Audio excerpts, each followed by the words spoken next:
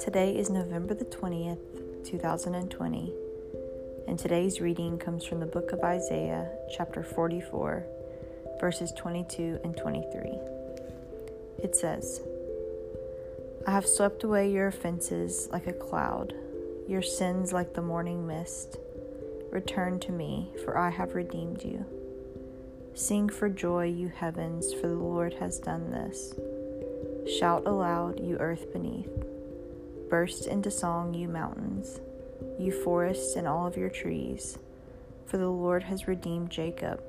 He displays his glory in Israel." This is the word account based on the scripture. It's easy to get caught up in the idea that our lives are routine and mundane. It can be difficult to find significance in the sunrise when all of the sunrises are the same. There are 86,400 seconds in a day, and I can guarantee that they are used differently today than they were the day before. But it takes recognition of the knowing to realize that there is more.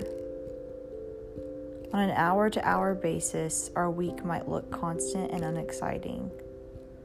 But to label today as already lived is to ignore the gift that God is providing. Yes, there was another sunrise this morning, but guess what? God painted the sky a never-before-seen shade of blue. You might just miss the once-in-a-lifetime snapshot of this world because you are used to the view.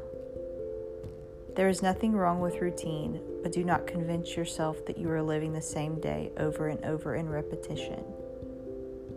If you will approach each second with curiosity, it will be much easier to give God the recognition. Today might be Friday, but it's only this Friday, once in eternity. Do not succumb to passive progression. Live life purposefully. Purpose does not equal more. Sometimes it just means slowing down and celebrating the seemingly mundane. Tomorrow will only be like today if we approach it the same. God woke you up today for a reason, and it was not to live yesterday again. He has called us to live a life of intentionality and celebrate the second that we are in. Amen.